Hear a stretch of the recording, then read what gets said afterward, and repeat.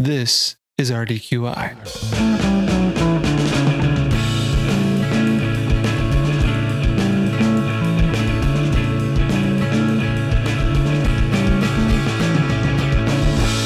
Hey, Ryan. Do you think that wine is a pretentious drink? Well, I think this falls into category of beauty is in the eye of the beholder. In the sense of if you are holding a glass of wine and you are making a very pretentious statement about the type of wine you're drinking, the particular vintage, and I know the vineyard from this farm. Yes, I think you're being pretentious as an individual in that point. Having said that, you can also get $2 Chuck, which, well, it's not $2 Chuck anymore, is it? It's like $3 or $4 Chuck, right? From Trader Joe's.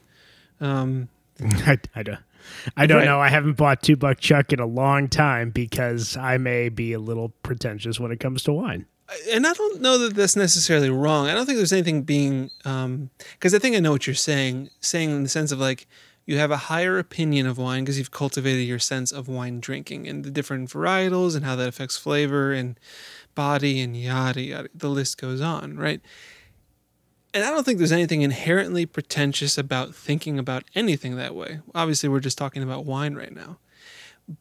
But when, like, you're the guy at the party, Dave, who's, like, trying to impress people with some obscure knowledge of the grape that you're drinking, and you're kind of being a little bit of a jerk about it, yeah, then you're being pretentious. Then it's not cool. I've met plenty of people, like, one of a good friend of mine from Chicago is Assam. Hey, you know him too. We both knew who I'm talking about. A sommelier. What does that actually mean? Oh, yeah. Good point. So a sommelier, Sommelier, you say half the letters because it's French, is basically a wine expert. So they can, the friend I'm talking about is not a master somm, but a master somm is like the highest level you can be of a sommelier. And basically, that person should be able to open a bottle of wine, not see the label, and be able to guess not just what country it was grown in, but probably what region of that country, and in particular, what varietal of grape they actually used to make it. And they should just be able to tell that from the nose, like smelling wine, and by tasting it, typically. That's kind of, it's way more complicated and involved than that, but that's a pretty good baseline, wouldn't you say? Yeah. So let me ask you a question. So I think that, the reason we bring this question up in the first place is because I think we can all agree that wine has a reputation for being very snobby and very pretentious. Mm-hmm. But really what the enjoyment of wine is ultimately is just the enjoyment of different types of wine and preference for one over the other and just enjoyment of that difference. How is that any different than one person preferring Coke over Pepsi or preferring, Ecto Cooler over Capri Sun or, red drink over blue drink? Sure. Right. Right. I mean, I think that everybody who, derives some kind of pleasure or enjoyment from food or drink engages in some kind of tasting of it and preference for one taste over the other. So why, when it's beer, for instance, it's a little bit more snobby to say I would like an IPA over a lager, but it's just the pinnacle of snobbery when it's applied to wine. Right. Like, I don't drink California Cabernet. Ugh. I'm only a Pinot from the Willamette Valley guy. Yeah, if you make a statement like that, you're over the top. Well, okay, here's my theory is this is kind of centers around class ideology. As Americans, most of our heritage comes from England. That's where most of the first white immigrants to this country were from, at least, the Great British Isles, I should say. And in Britain, in the 17th, 16th century, wine was a drink for the aristocrats because they could pay to import it from France. And beer was the drink of the common man because you could produce everything you needed for beer in country. So people could brew beer. But if you were really in the know, you didn't drink beer probably. You drank wine. Now, those are broad generalizations. I'm sure there's exceptions. But in general, that is certainly the case, especially when you consider how many of the 13th, 14th, 15th century kings in England were actually French. So I think there's a class association that kind of has stuck with us for at least a millennia now, basically. That's kind of what I'm going to go with, at least. How about you? What do you think? Well, it's funny you say that because I think that class distinction I think you're onto something when it comes to America and potentially other parts of the world. But then you go to places like Italy, and I spent several months working on farms in Italy, and wine is their everyman beverage. Yep, that's a good point. It's what, they save the good stuff for, the weekend or special occasions, but every single meal has table wine on the table. And it's not, we think of wine, in crystal glasses here in the US, but they drink wine out of whatever they can. Coffee mug, right. Small little solo cup. Like it's not a hoity-toity beverage at all. It's just something you get to have with lunch and dinner. Always. It's part of the table, as part as salt and pepper and olive oil. Right. That's a very good point. That is very distinct from the British culture that I'm familiar with, and certainly American culture. Because typically Americans, you have to put wine in a wine glass. Like, it has to be, there better be a stem, it better have a nice goblet feel to it. Like, there's a lot of care given in the American culture. Ritual. Yeah, there you go. Yeah. Ritual to what particular glass you consume wine out of. Beer, typically in this country, you just pop the tab off the can and drink it. Or if you are somewhat enlightened, I don't know, beer enlightened maybe, you make sure you pour it in a glass, But even then, that could be seen as slightly pretentious at certain parties. Yeah, and I mean, to kind of counter my own point of, well, look, it's just taste. For whatever reason, wine gets a bad rap. The truth of the matter is that there is a world of distinction when it comes to wine that's just not prevalent with anything else. People who have a preference for Coke versus Pepsi, probably can't define that anymore than I just like Coke better than Pepsi, or I just like Pepsi better than Coke. Well, why? I don't know. It just tastes better. That's really as in-depth as that argument gets. Sure. Whereas, beer, now you're getting into beer styles, you're getting into how it's made, how it's produced, but then wine, is a whole different world. And I think you and I have a little bit more knowledge than the average person when it comes to that world of wine. But probably. We're certainly by no means experts at all, even a little bit. Not even close. No. I mean, yeah, I guess that's a really good way to bring this up. I think, so for me, wine, my exposure to wine really started in college. I had wine before, Thanksgiving family dinners, things like that, but it didn't mean anything to me. It was more like, oh, I'm 16 and drinking alcohol at the table. Ooh la la. Yeah, that was more the thing. And I certainly liked beer first. It was, I like the sparkling nature of it. Not that I had a great taste in college, that's for sure. But wine was always positioned as you have this at a fancy event. This is something different. This is something that you don't use in a typical convivial atmosphere. It's more for a formal atmosphere. So I was always introduced to wine as something as a level above beer and spirits even. So then my real wine understanding really comes from working in and around the restaurant industry. And the Somm friend that I was talking about earlier owns a restaurant that I was very familiar with, spent a lot of time there. And being exposed to people who know so much more than me about wine really helped me learn a couple of things that helped me decode the world of wine. So I've been exposed to a lot of wines, a lot of different winemaking ideas and some of the terminology. As far as my palate is concerned, it would be a joke to consider that I have anything more than a baseline cultivated palate at all. Well, yeah, so you and I could probably shoot out our top three I mean, there's so many different ways to carve wine, but let's say grape variety, right? Three, like our three favorite grape varieties, or even three favorite regions, maybe we could also do. Yeah. But if we take one of those grape varieties in one of those regions, so let's call it like, Barolo from Piedmont, right? Mm-hmm. In Italy. Can you neither one of us? I mean, honestly, that's can't be in my top three because I just frankly can't afford those wines. No, but of any wine that would be our favorite, would we ever delve into vintage, meaning the year that it was produced? No.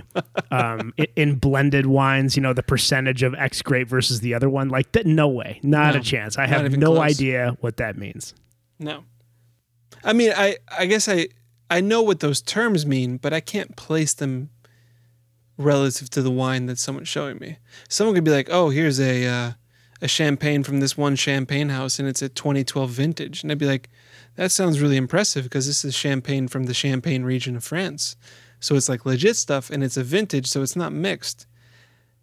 I couldn't tell you a darn thing about the 2012 vintage itself. It could be terrible for all I know. Like it would go way over my head, but I could decode it at least that far.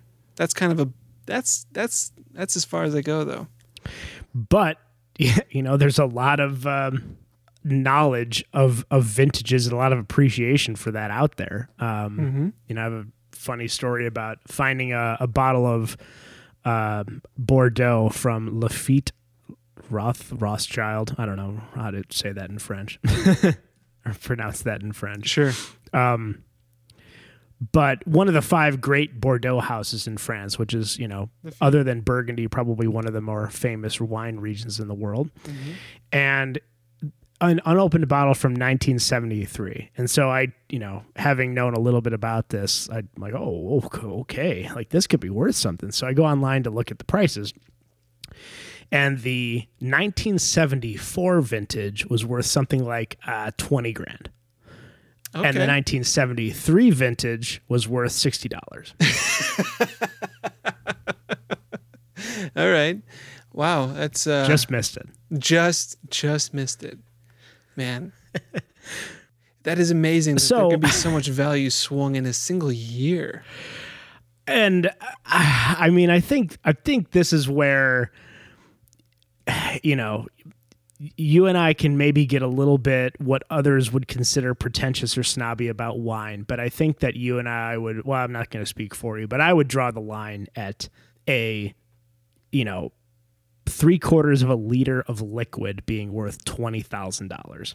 I just don't see anything being worth that amount of money. Right. I mean, that's like, how else do you look at that other than as a status symbol? Well, and that's what it's become. And I think that really feeds your point of wine being this drink of the rich. There's a lot of things out there that exist for the people who have more money than they know what to do with. If you have $1 billion, like you can't spend that amount of money, on regular stuff. Right. So you have to, that's this whole economy has risen up for these ultra rich people to spend that kind of dough. Right. Like spending $20,000 on a bottle of wine or, $50 million on a yacht. Or tens of millions on a one-way or like a one trip to outer space. Yeah. Exactly. Right. Yeah, there's a whole world at the top end of the spectrum where rich people essentially just trade money back and forth. But that's a topic for another time. Mm-hmm. Yeah, I'd agree with you. $20,000 for a bottle of liquid? I'm not in for that. No, not at all. Not really. $20? That's fine. That's a very, I wouldn't say comfortable price range because most wine I buy is actually typically below $20 a bottle. But so, okay, if it's kind of just, if we're guessing here that the reason wine's pretentious is because it's kind of a rich person's playground to splash all their money around, what wine is worth drinking? Like what, okay, you kind of brought it up earlier. What would your top 3 types of wines, as generic as you want to be, what would those be? Yeah. Well, it kind of It's kind of exactly what it's going to feed into your thesis there, because I mentioned Barolo earlier, which is this wine produced in the northern region of Italy, which is just notoriously long lived. You don't open a bottle of Barolo for the first 20 years, and they age really well, and they're very, very expensive. I mean, I think you go into any wine store and you find a bottle of Barolo, and it's probably not that great, and it's going to be minimum $50, and it just goes up from there. Right. Those are not my favorite wines, partially because I've only had a few of them. I worked at a vineyard in Piedmont and got to try a couple there, and great experiences, very interesting, delicious wines that I would not pay that kind of money for. My favorite grape of all time is Barbera, which is makes very simple young wines that go great with tomatoes and tomato sauces, and most wines don't, and that's why I love it, because it's such an easy wine to pair with like pizza and pasta. But it is table wine for the most part in Italy. Mm-hmm. That's it is not a noble grape by any stretch. But it is a good grape. You have a very good point there about Barbera. That's nice stuff. It's the best. It's just, and you bring up a good point though. It's about what you're doing with the wine as well, right? So you're talking about like if you're making a pasta dish, pizza, whatever, it's probably a relatively laid back dinner you're having. The goal isn't to impress someone necessarily. Like you're not trying to close that business deal with Barbera. But if you're just chilling and grilling, like that's a great wine. It's such a easy to play with wine. That's pretty easy to find a good example of as well. So it's not so snooty. Côte d'Aron, probably that's not a grape, but a region in France that makes a lot of very expensive wines. Châteauneuf du Pape is from there, but their Côte d'Aron sort of base offering is like a really earthy wine there's not a whole lot going on, and yet it's just the quality is just very, very consistent and usually fairly cheap. And honestly, I mean, like probably the most expensive my taste would go would be maybe Amarone. And that's honestly, that's more of a nostalgia thing for me. But Tempranillo is, if I really want to cook a really like a good date night dinner, something a little on the rich side, like a good Tempranillo. But even then, it's not the highfalutin offerings of Tempranillo are few and far between. Right, yeah, because Tempranillo mostly comes from either Spain, Argentina, Chile, maybe California. Is there Tempranillo in California? I can't remember. I'm sure. Right. I'm sure someone's doing it, right? Yeah. Interesting that you chose 3 You know what, reds. actually? Well, no. So I think I'd take, I don't know which one I would remove, but I think I would have to throw Sauvignon Blanc in there, just because it's a grape that's grown all over the world, and it is so different everywhere it's grown. And one of the biggest kind of mysteries in wine is anybody who's had a Sauvignon Blanc from New Zealand knows that it is like it's not even the same grape. It tastes completely different. It has this really fruity floral aroma.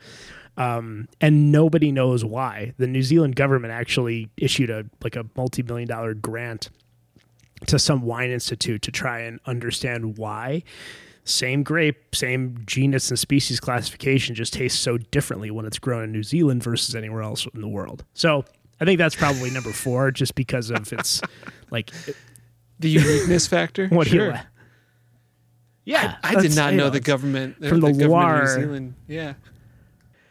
Yeah, it's grown in South America. It has a different character. In France, it has a different character. In Italy, it has a different character. In California, New Zealand, South Africa, like anywhere, it's like it's a chameleon of a wine grape.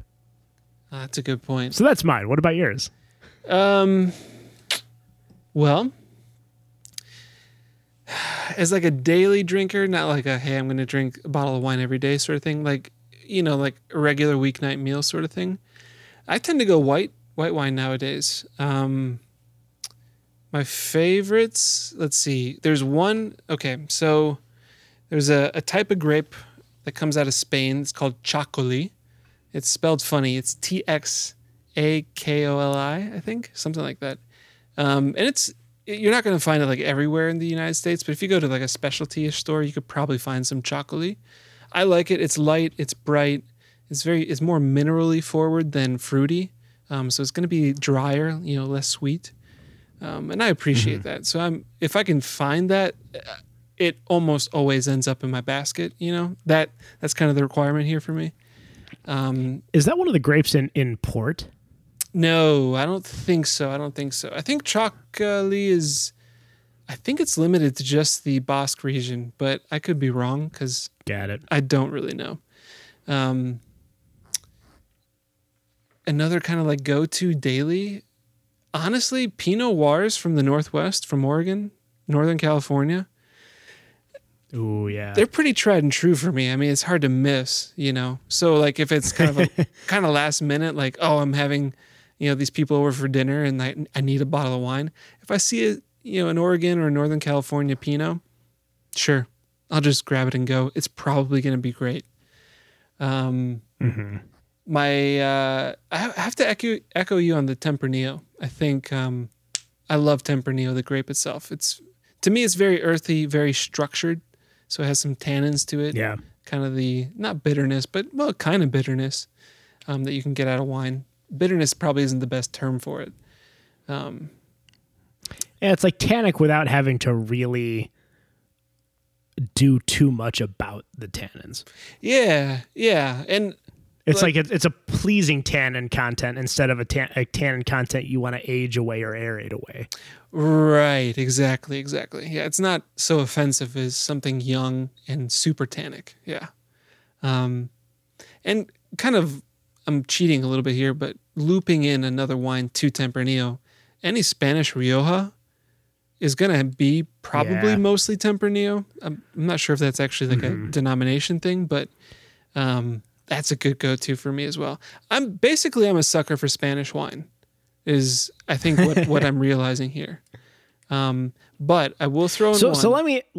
So I'm gonna guess that anybody who's listening to this who doesn't have like a real good appreciation for wine probably lost us a little bit in that our favorite wine conversation. Right, because we're now on the pretentious scale. Right? Yeah. But so you said something like, "Oh, I'm a sucker for Spanish wines." I think a lot of people would kind of roll their eyes at a statement like that. But I know that you mean something, and you and I both kind of mean something different when we say stuff like that. So, like, for instance, most of my favorite grapes are what are considered old world, meaning there's a very distinct difference between how old world countries like Italy, France, sort of Spain, they're kind of a blend. Yeah.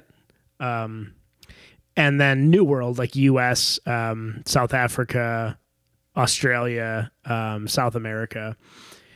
And so like the New World wines tend to accentuate the fruit, whereas the Old World wines tend to accentuate what is called terroir, which we don't have to get into a ton, but it basically means they're trying to define a sense of place rather than a sense of grape. Mm-hmm.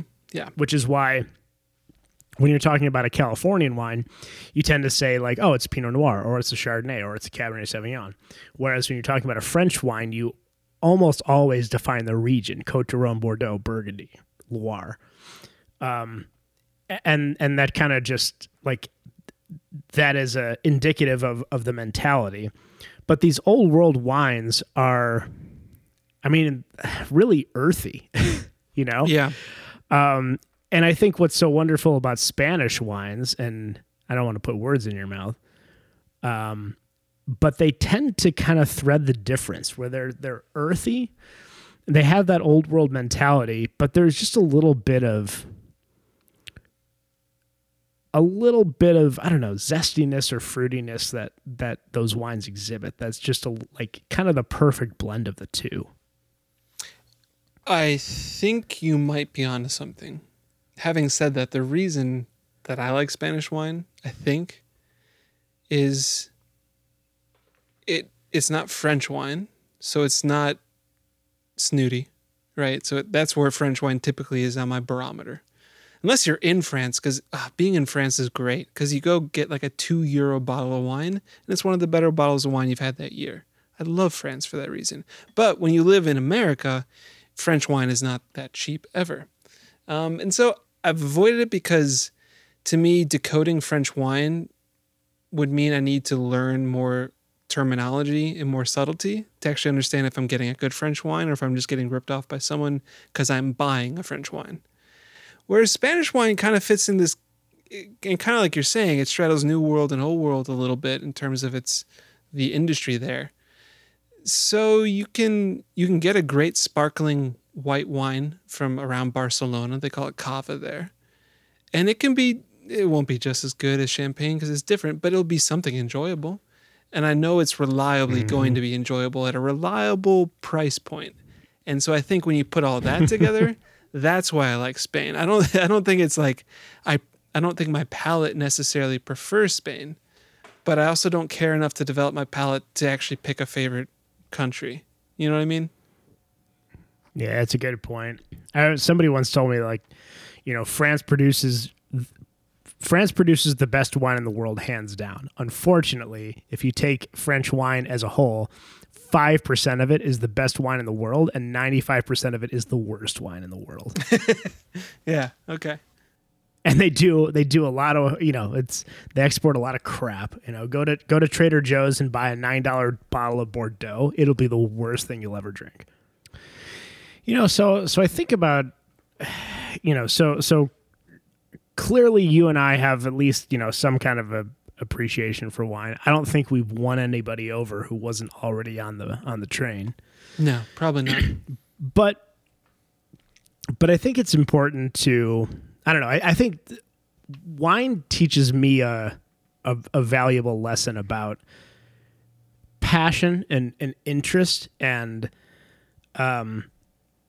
dedication to some form of, for lack of a better word, art or craftsmanship. Maybe is a better word. Craftsmanship. Mm-hmm, sure.